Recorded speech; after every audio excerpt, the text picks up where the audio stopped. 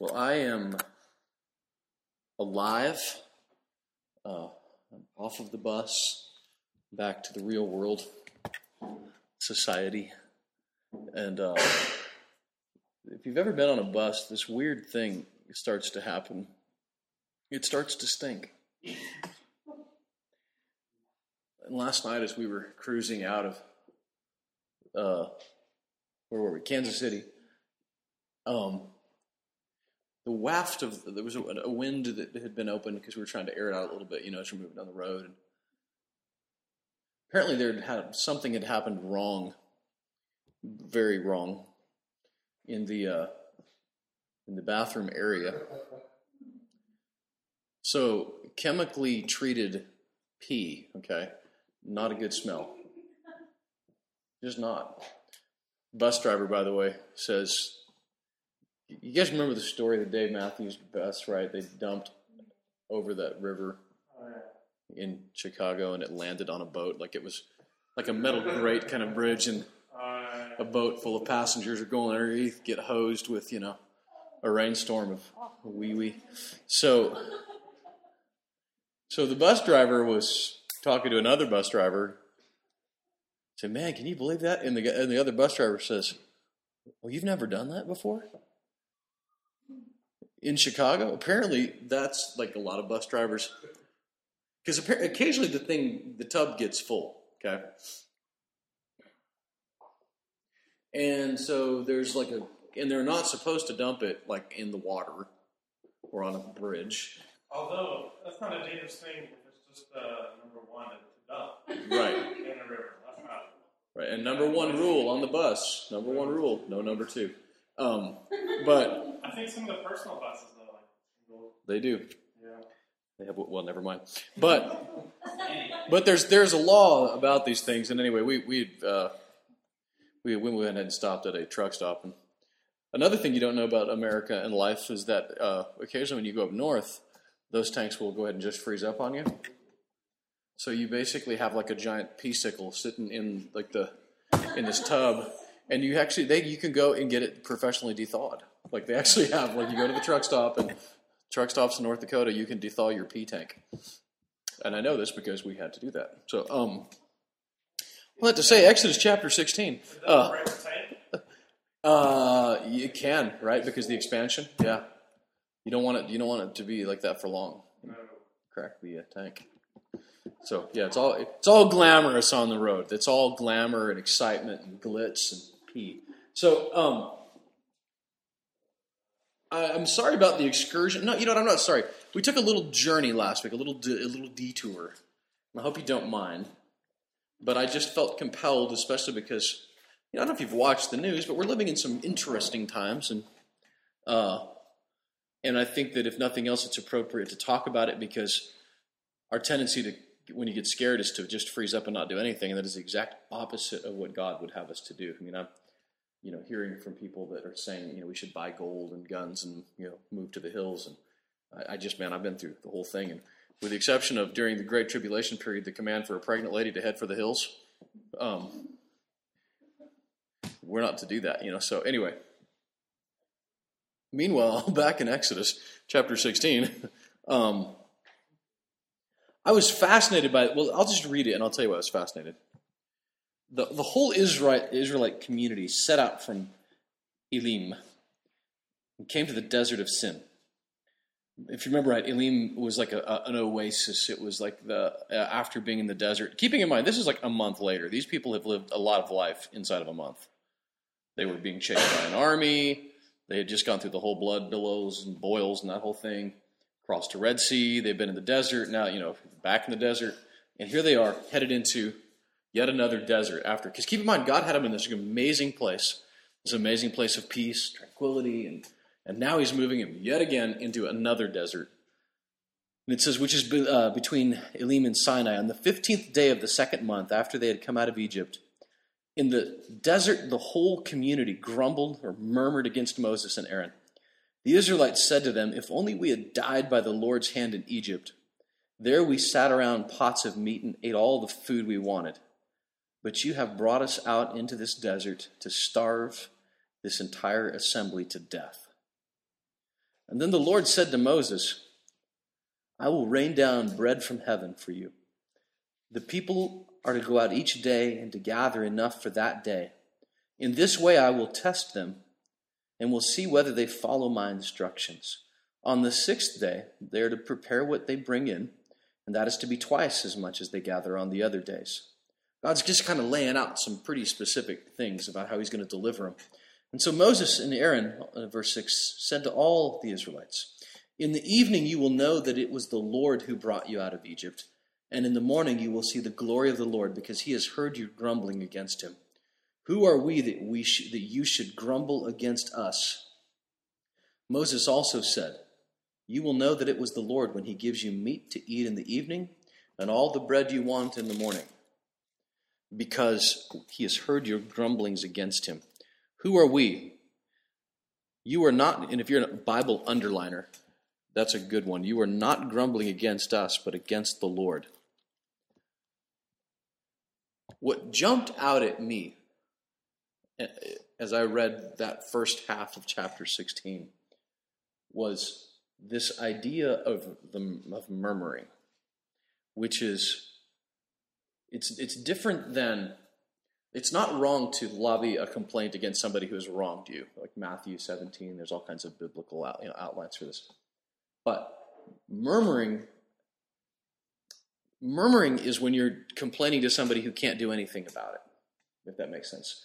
In other words, if I'm spending time griping and complaining to somebody who can do nothing to change the situation, that's where it becomes a murmur, when you're just over and over and over again with it. And coming from a tour, from a guy, by the way, that leads a tour, okay? I put together a tour that had 35 people on it, okay? And you get into a touring situation where there are little quadrants, okay? You've got the crew bus, band bus, and what happens is that you get people, that kind of a gathering together, and you can get murmuring started. Well, I didn't get my sound check, or I didn't, they probably were trying to screw me, or these things that begin to happen. And in your life, maybe it's the water cooler, maybe it's lunch break, but there's these plenty of opportunities for us to gripe and to murmur and to complain. Now, what's interesting to me when I look at this, at least what jumped out at me, was I'd have been ticked off too if I were these guys. I mean, good Lord, we were just in this perfectly good oasis, and you're going to carry me out into the desert here to die.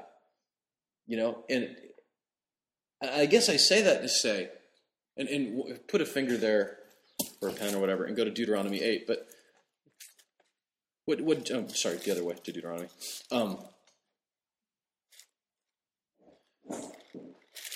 What is important is most times we justify our murmuring, chapter 8 of Deuteronomy, with this idea that with this particular instance, that I really am right. That person really was wrong. That leader really is blowing it. That leader really is doing something I don't care for, so I have a right to complain about them. And if you grew up around charismatic circles, it was usually I gotta tell you something, so you can pray about it. And the point being is this: as a guy that has, like I said, led a tour, absolutely, I have opportunities to blow it every day and to do something that would rightfully so irritate somebody, and rightfully so give them something to gripe about. In any situation that I'm set, whether it's the band lineup, whatever it is for the night, there's an opportunity for somebody to nitpick against me. There's an opportunity for us in our church settings to nitpick against our pastors. There's an opportunity to nitpick against our boss, against your roommate. There's opportunities to nitpick and to murmur and to grumble about it. And again, the difference being that when you're, and it because you can feel it when you're doing it, is when you're doing it with somebody who really has no power to do anything about it differently. But what jumped out at me most with this was with Moses. He said they were grumbling against Moses, but Moses rightfully identified that they were doing it against the Lord, not against them. And it's easy in hindsight to say, oh yeah, well, of course he's Moses. I mean, we saw the Ten Commandments movie. He's the guy, But To them, he was just the dude that they walked out into the desert with. He was their leader, their guy who had completely blown it and led them into the desert and blew it again. But here's what Deuteronomy 8. This is Moses. This is some time later, okay? After they had gone through 40 years with this guy.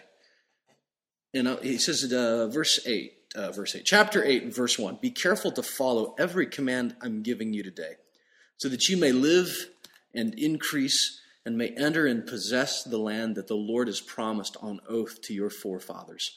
Remember how the Lord your God led you all the way in the desert these 40 years to humble you and to test.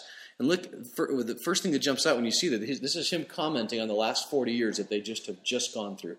And he says, first, to remember how the Lord led you all the way in the desert all those 40 years. So when he's saying these guys were griping at Moses for leading them on into the desert, he was saying, no, this was God that led you there. So when you're griping against me, take it up with the big man. And he says the word remember a couple more times in here. And that's important because if you look at where the people of Israel were really blowing it, look in verse, I'll go back, you don't have to go there right now, I'll just keep your finger Deuteronomy, but they were mad because it says, they were looking back, if only we had died, verse 3. They were remembering how it was in Egypt. There we sat around pots of meat and ate food we wanted, and you have brought us out in this desert to die.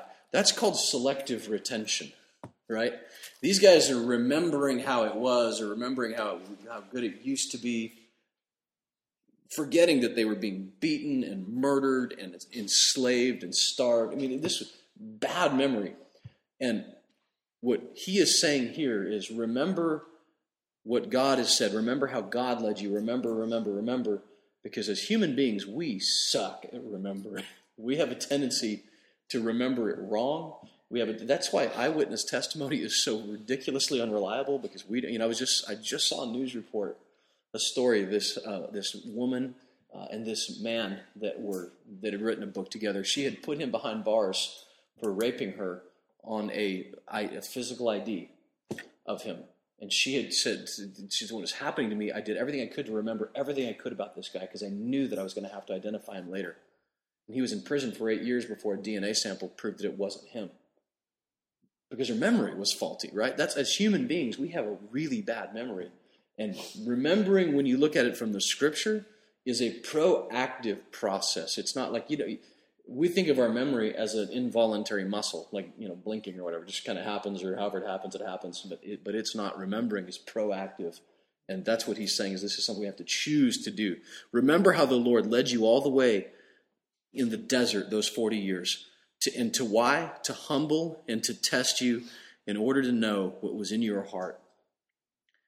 We talked about that a couple weeks ago, that one of the things that happens when you're in those places of bitterness, that it really just reveals what's already inside of us anyway. It's just an x-ray to see what's in us. It says to know what's in your heart, whether or not you would keep his commands. He humbled you, causing you to hunger and then feeding you with manna. I've said this before here, but it's worth repeating. Whenever we pray for the Lord to humble us, right? Lord, make me humble. I want to be humble. Don't ever forget that humiliation and humility are really two sides of the same coin. That if I want to be humble and I want to be humbled, verb, there's a humiliation process sometimes that we have to go through to bring us to that point, because I can't just choose to be humble. There's a process that gets me there. And he's saying, I did this to humble you, causing you to hunger and then feeding you with manna, which neither your fathers had known, to teach you that man does not live on bread alone. And we'll come back to that in a minute with Jay. But they live on every word that comes from the mouth of the Lord. Your clothes didn't wear out and your feet didn't swell during these 40 years. God clothed them. He fed them. It's something that we're called to do today. I shared that in the email, and it doesn't have to go back and repeat it again. But if you want to know what God's will is, look at his character. Look at how he lives out in the Old Testament and the New Testament. Right here is his will, to feed and to clothe his people. Your clothes didn't wear out. Your feet didn't swell. I wonder if that worked for the pregnant ladies too. Their feet didn't swell. Know then in your heart that a man disciplines his son, so the Lord your God disciplines you. And if that jumps out at you, it's because if you probably read it in Hebrews chapter 12, where Paul said that a father disciplines his son. Interesting, I don't believe the word discipline and punishment are the same word, right? Discipline, punishes you've done something wrong, and punishment is paying for your debt, so to speak. right? When you're being punished, you are paying your debt to society. Jesus took our punishment. He paid the debt for our sin. Discipline is like boot camp. It's your training. It's getting you stronger. It's your gym. It's your Wii Fit. It's, you know what I mean? It's the Tybo, right? Or whatever. Tyler Bow is going to be the new one, by the way, for big guys. Tyler Bow. Anyway, just saying. Discipline is different than that.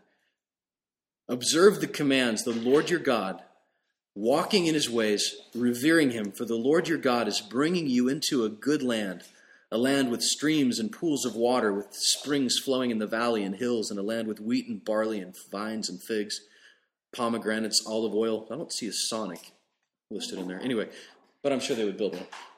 A land where bread will not be scarce, and you will lack nothing, and land where the rocks are iron, and you can dig copper out of the hills. When you have eaten and are satisfied, praise the Lord for the good land he has given you.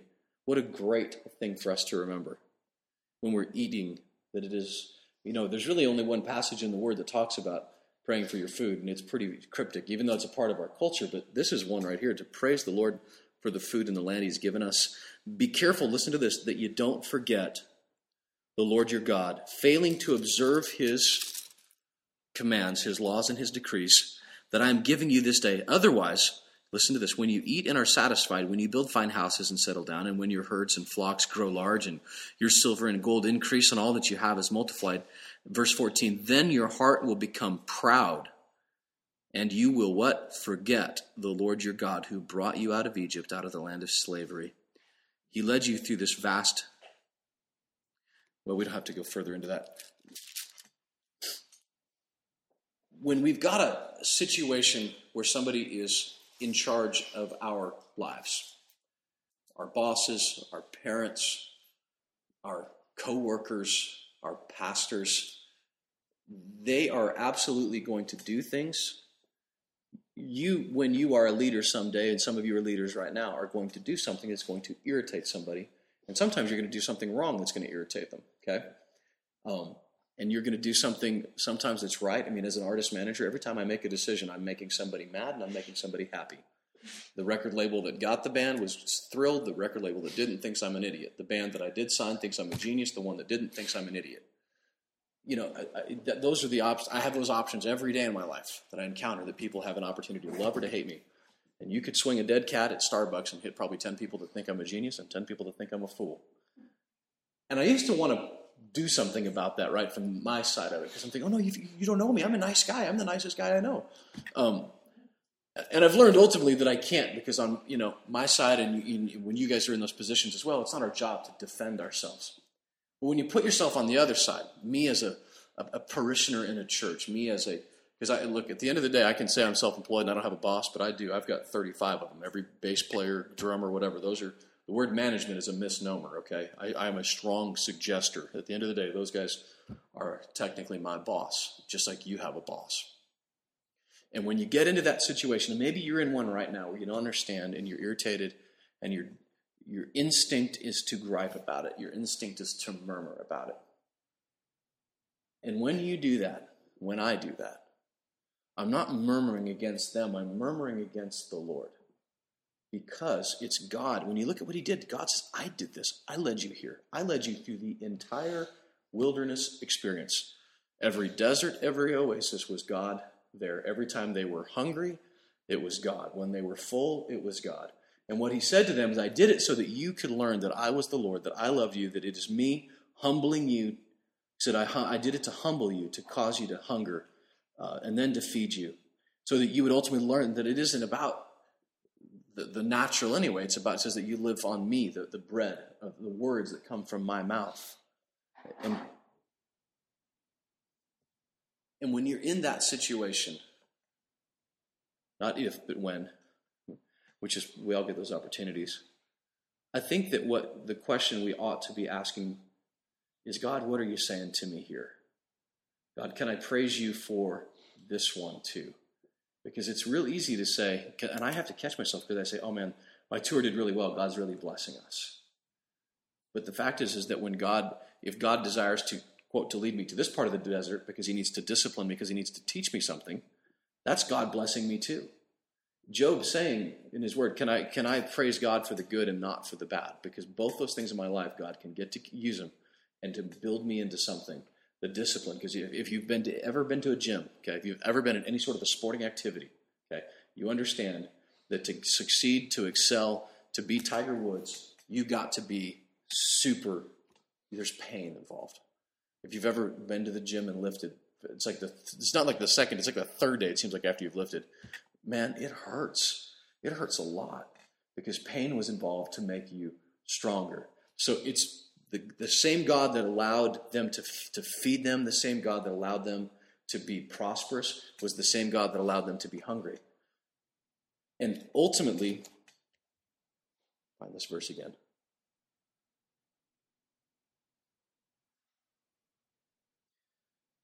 It was about, verse 5, know in your heart that as a man disciplines his son, so the Lord your God disciplines you, not to punish us, not to beat us down, but to make us better.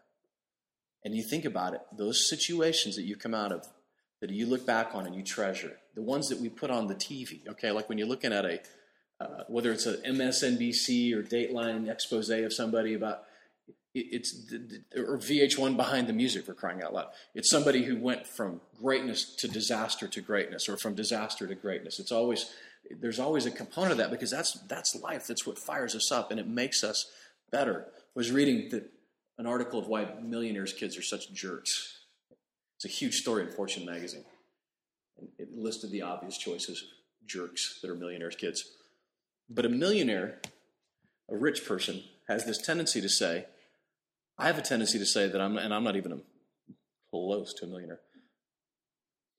I don't want my kids to go through what I went through, because I suffered, and I don't want them to go through what I went through. So I begin to shield them. And when you're a millionaire, you can really shield them from what you had to go through. And the verdict was in, from whether it was psychologists or people that have studied it, that the reason millionaires' kids are jerks is because they didn't go through what their daddy went through or their mommy went through. His mom and dad did everything they could to shield them from the suffering, and it was the suffering that made them into the people that they were for that day. And so, to me and to you, I think, for our little moment here, and I'd like to hear what Jay's thoughts are, but those moments in our life where we are maybe in right now, it doesn't seem fair, it might seem unjust, instead of spending moments to murmur about it, because at the end of the day, God still fed them, God still rewarded them, whatever, but I just think it's a healthier thing, a healthier way to respond to it, to say, God, what are you trying to say to me? You've put me in this situation. You've put this boss over me. And if you've ever worked at a restaurant as a waiter or waitress, whatever, you know that there are going to be some jerks that are managers. What is God teaching? And the great news is even if you don't say that, you're still going to learn it anyway. That's a beautiful thing about God's lessons, is whether you learn them or not, you're going to learn them. But I think it's such a better way, because it shows that spiritual maturity in our hearts to say, God, I respect this, and I respond to knowing that you've put me in this situation, and I'm going to take it on the chin. I'm not going to murmur against this guy or this girl. I'm not going to murmur against this pastor. I'm just going to, what is our lesson now? And then we're going to move on with our lives. And I honestly believe that God puts us in situations. We were part of a group for a long time, a church a while back, and I don't know that we handled it really well. But we were there for a long time, and I never understood why, because we weren't really fired up about it. We weren't the direction wasn't that great. It wasn't culturally cool, and we were always like a fish out of water in it. But God kept us there because He had things for us to learn, And it isn't always just learning from what the pastor has to say on Sunday. Sometimes it's learning from the life experiences that surround it, right? And ultimately, God loves us, and God loves you. He loves me. He's going to discipline us. And sometimes that means, because, obviously God doesn't have a spanking board, right? He doesn't have, again, the punishment was already taken for us. So our discipline is about putting us into situations where we're stretched, where we're strengthened and tested and squeezed and spiritually matured for that ultimate, when we get to this point, the promised land, to heaven. Because this is the point where they're heading into the promised land. Right now He's giving the lecture right before they lead in. So, Jay, what did you say? Jay and I were IMing back and forth a lot today, and he had some excellent thoughts. You have to talk louder. I don't know how to do this. Here, come on, grab a chair over here. Jay's mom's here from New Hampshire. All the way. I said Connecticut. She corrected me. She corrected me. All those New England states kind of. They run together, I think. I wanted to talk. Is that good? Yeah. I think so.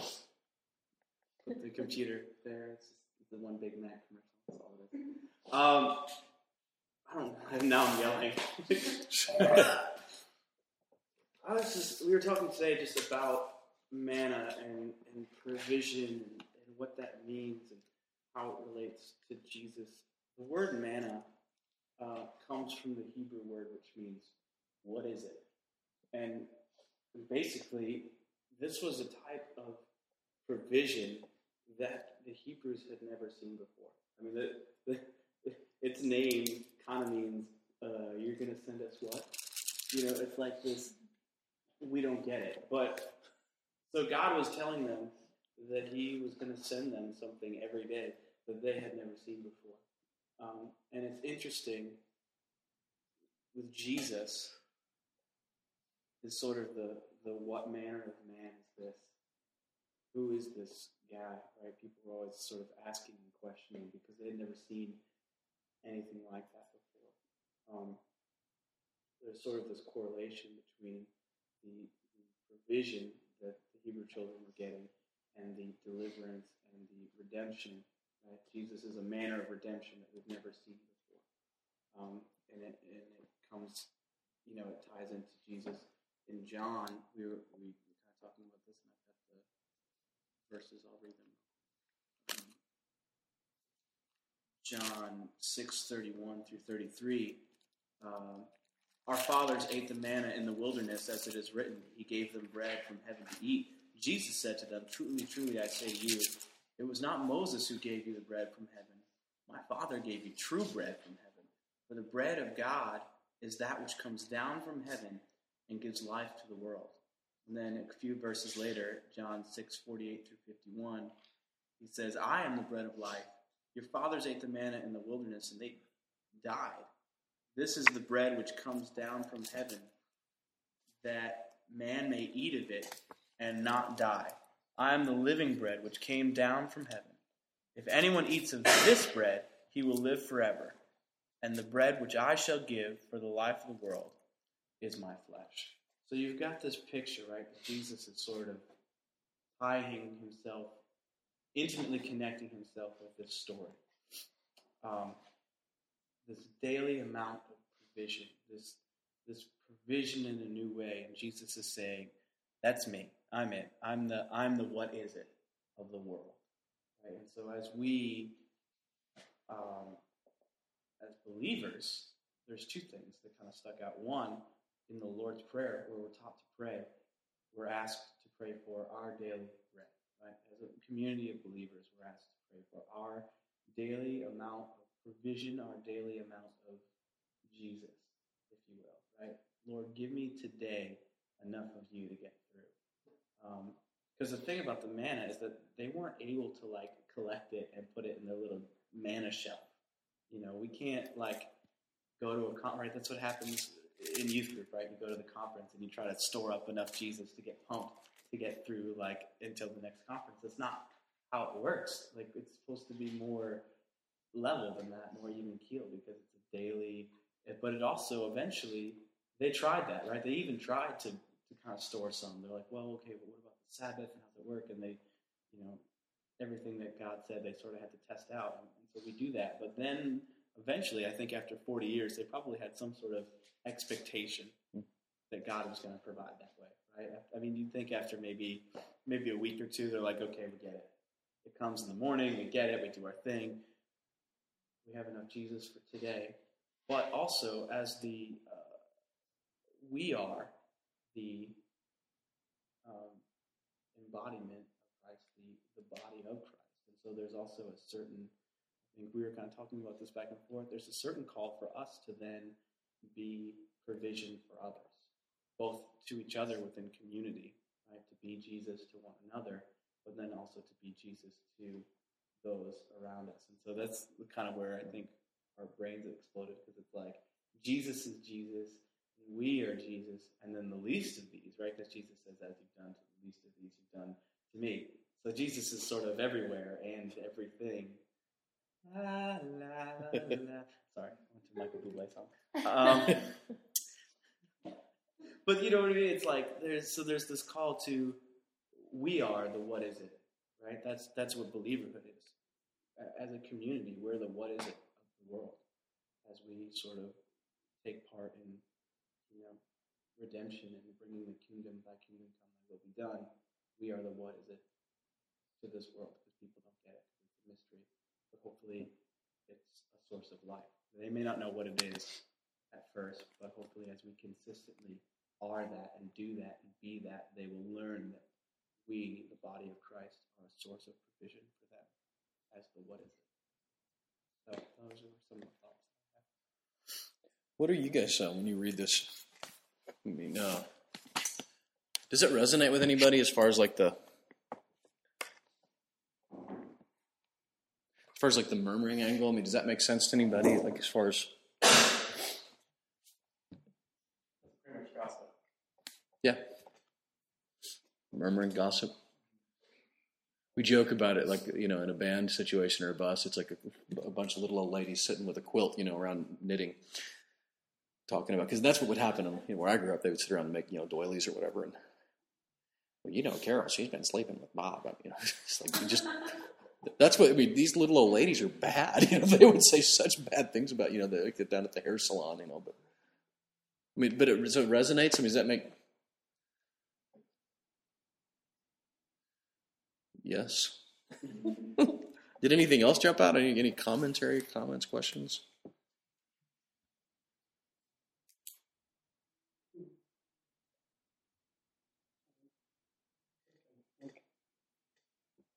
One thing that jumped out at me because of the background that I grew up in is back in Deuteronomy 8, where again Moses is giving him a lecture. And he goes on to say that when you've eaten and are satisfied, praise the Lord, But it talks about, the dangers of having enough, the dangers of having too much.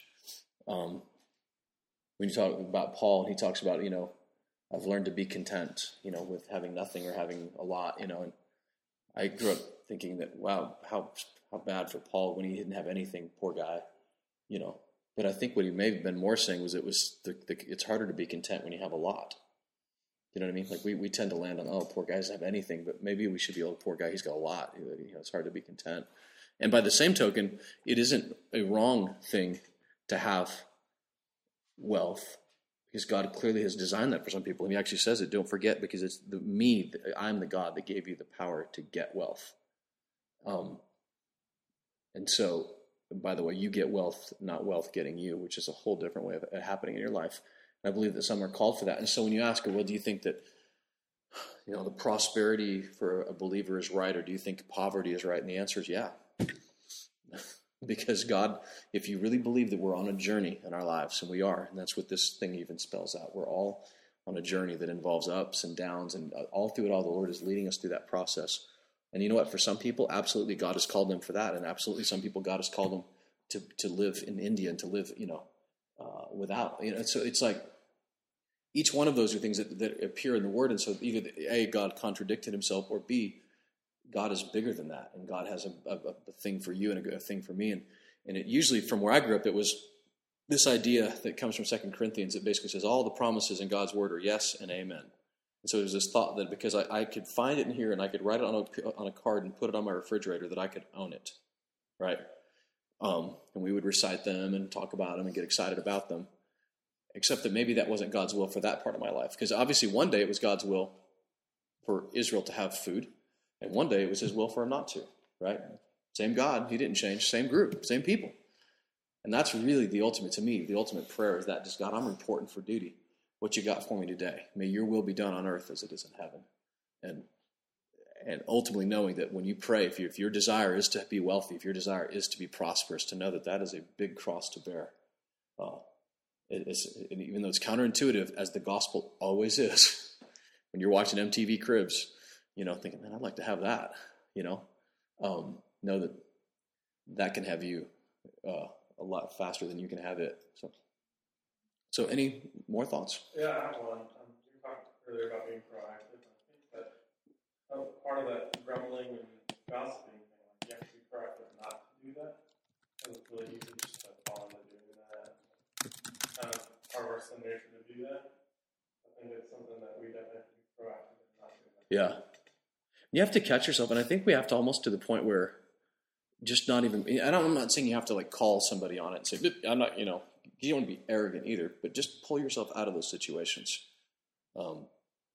If you're in that, because it's easy to get caught up in it, and it's easy to, you begin to judge on somebody's intentions. Well, he probably is doing this or that. And, it is. Whenever you've had those kind of confrontations, very rarely does it ever turn out that they were what you thought was actually right anyway. Bucky says, you'd think that a slave nation would have some absurd nerve to complain about automatic food until you realize that we do it too. Sort of shows you how wealth can spoil us. It's from Bucky, and that's from Bucky in Murfreesboro joining us tonight on the show. Thank you, caller. Thank you, caller. And on line 3, actually, that'd be kind of fun. A little button, anyway. So we'll do the Skype thing. Fairly weird. Straight up, just going to set up in the studio. And that's right. I'll just have just need some headphones. And that fake canned applause. I think you can get that on iTunes. You can order canned applause. If not, you should be able to. 99-cent applause track. One thing about gossip is that, to a certain extent, if we live the kingdom, maybe, I hate the word extreme because it's like 13 years old, but I won't spell it with a big X at the beginning. Is that if we lived the kingdom in kind of community, confessing our sins to one another and living openly with one another, you could tell me something about somebody else, and I'd be like, yeah, I already know. He already told all of us. Like, we live in community. Like, there would really not be a whole lot of room for gossip because we'd all be sharing each other's stuff. Right. Which is probably why the Lord talked about it even publicly when he talked about dealing with it, meaning publicly, not like going down with a microphone on Sunday, but in a community setting, because I was reading today, actually, our youth minister here had shared with the kids about some stuff that he had been through and some shame and some things that he was hiding, what he mentioned, what he told them was that when he finally came clean about the whole thing, how freeing it was. Like, it was just, no matter what the consequences, it was so freeing, in a community setting, because that really is it. When you're hiding that kind of stuff, it's a burden that you're carrying around. But anything else?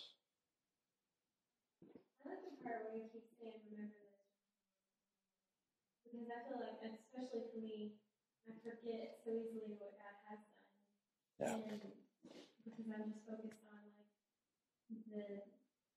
not so much the here and now, but what could happen. Mm-hmm. God doesn't do this, and I get so, yeah.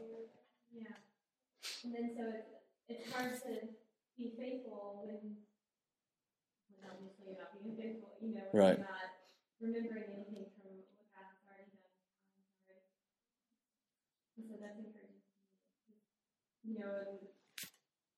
He says it so much, remember. Yeah. And it's all throughout, and because it's so easy. Yeah, Right. and the suffering thing totally. It's like stretching. Like back in the day when I lived here, and there were times where I'm just like, what am I going to do? How am I going to figure it? Or, and at that time I was stretching and I learned from it, and then I ended up moving back, and I saw like mistakes, but then I saw the areas where God did come through, and I don't know how He did it, but it always worked out so well, and it was so.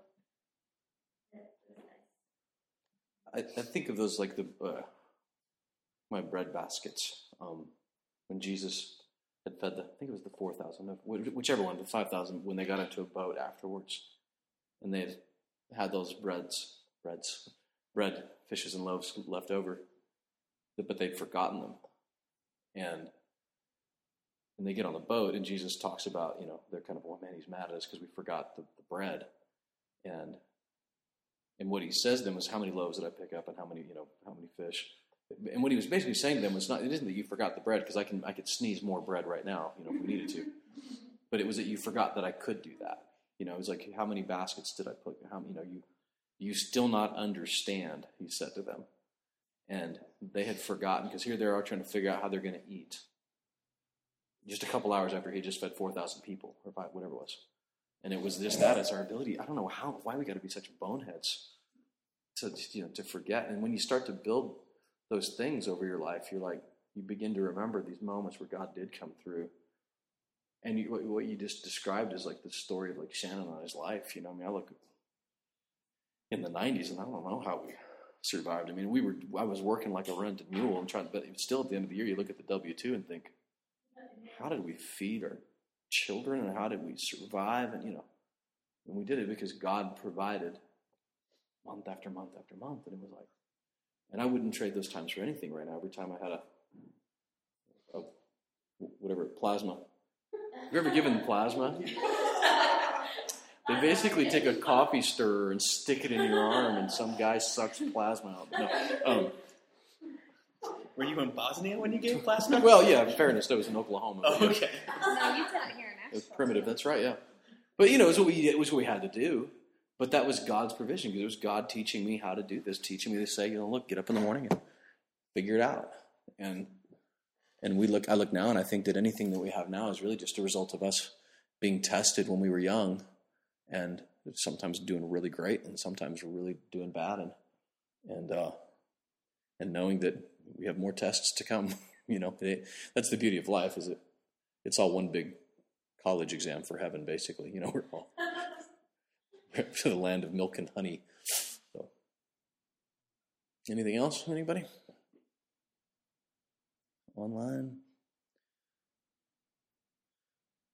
Terry Scott from Tulsa, Oklahoma says, Terry, gossip is proof I'm living my life for myself and not for God and for others. Paisley says that is so true. I wrote earlier today that a good memory is a great tool for humility, because it builds that God did the stuff for me, not me. So building that memory will keep you humble. A, of the things that God did for you, and B, the things that you completely botched. Because if you're remembering right, you're like, oh wow, I really am a screw up. But God, in the middle of all that, has still fixed it for me, and so keeps you humble. Okay, it's 8:30, and for those joining us in TV land, web land, the last thing that is really should have maybe been the first thing, but what I did share in the email is true. It's God's will that we are part of what we're doing here, feeding and clothing and all those things that we're doing, whether it's physically you doing it yourself or through finances or whatever. So pray that how God would lead you in that direction. It's God could make it rain food in Sudan right now, and He doesn't. He could make it grow cinnamon rolls out of the ground. That would be awesome. Like a giant Cinnabon in Rwanda. Just like from the ground every morning. I'm moving. I'd be there. Yeah. But He's chosen us for that. He's chosen us for His tool of distribution now. And I think if I'm honest, my biggest tension is if the entire church in America would get their head out of their proverbial butt, okay, as a whole. Think what could happen if every church was this, And so I feel that tension. At the same time, these are my brothers and sisters in Christ. And God will take care of them, and we get there. We'll all have a lot of explaining to do. But just know that I guess it'd be encouraged with our little band of warriors here and abroad, and those that are listening on the podcast, that we're doing something bigger than just gathering a club. Because if it really was just that, we should all just go home, because Heroes is on. Wait, what? Heroes is on. Forgot the T-phone. But it's true though. If all this was like being a Republican or a Democrat, and all I had to do was just vote every 4 years or something, this is really what Jesus or what Paul said. If Christ's resurrection weren't true, then we just wasted our time. Go home. But it is true, and it is real, and He didn't just call us to raise our hand and come down to the front when the piano was playing. He actually invited us into a lifestyle that is better than the other way of living. It's not an either or. It's a, this is it. This is the best way to live, not only in eternity, but for now. So, pray about it. And if God's leading you to go to Haiti with us, come on. It was you talk about a God-designed, we call them God incidences.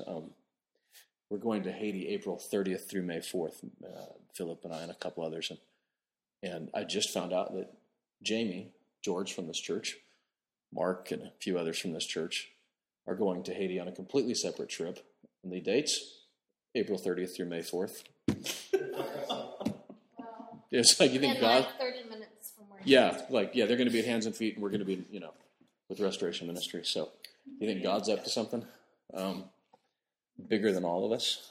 So I think that God likes it doing it like this, because when it's just little, because I get frustrated and I think, well, maybe God's up to something like this too. Maybe God wants little bands of warriors doing this because he gets more credit and more glory than the mega church down the street doing it. So, and in fairness, just, there's a lot of great big churches doing a lot of great big stuff. I'm not bad mouthing everybody. God take care of that, but Not everybody. Yeah. Hmm? I said you're not murmuring. I'm not murmuring. Kind of was, wasn't I? Oh, fascinating. So, all right. Well, we'll do this again. Heroes isn't on this week, Paisley says. Phew, from Jay. Phew. I went like this. You're like extra 4 minutes. Let's be honest. That show is lame right now. He's up halfway through the season. Yeah, I should have given up. I don't know what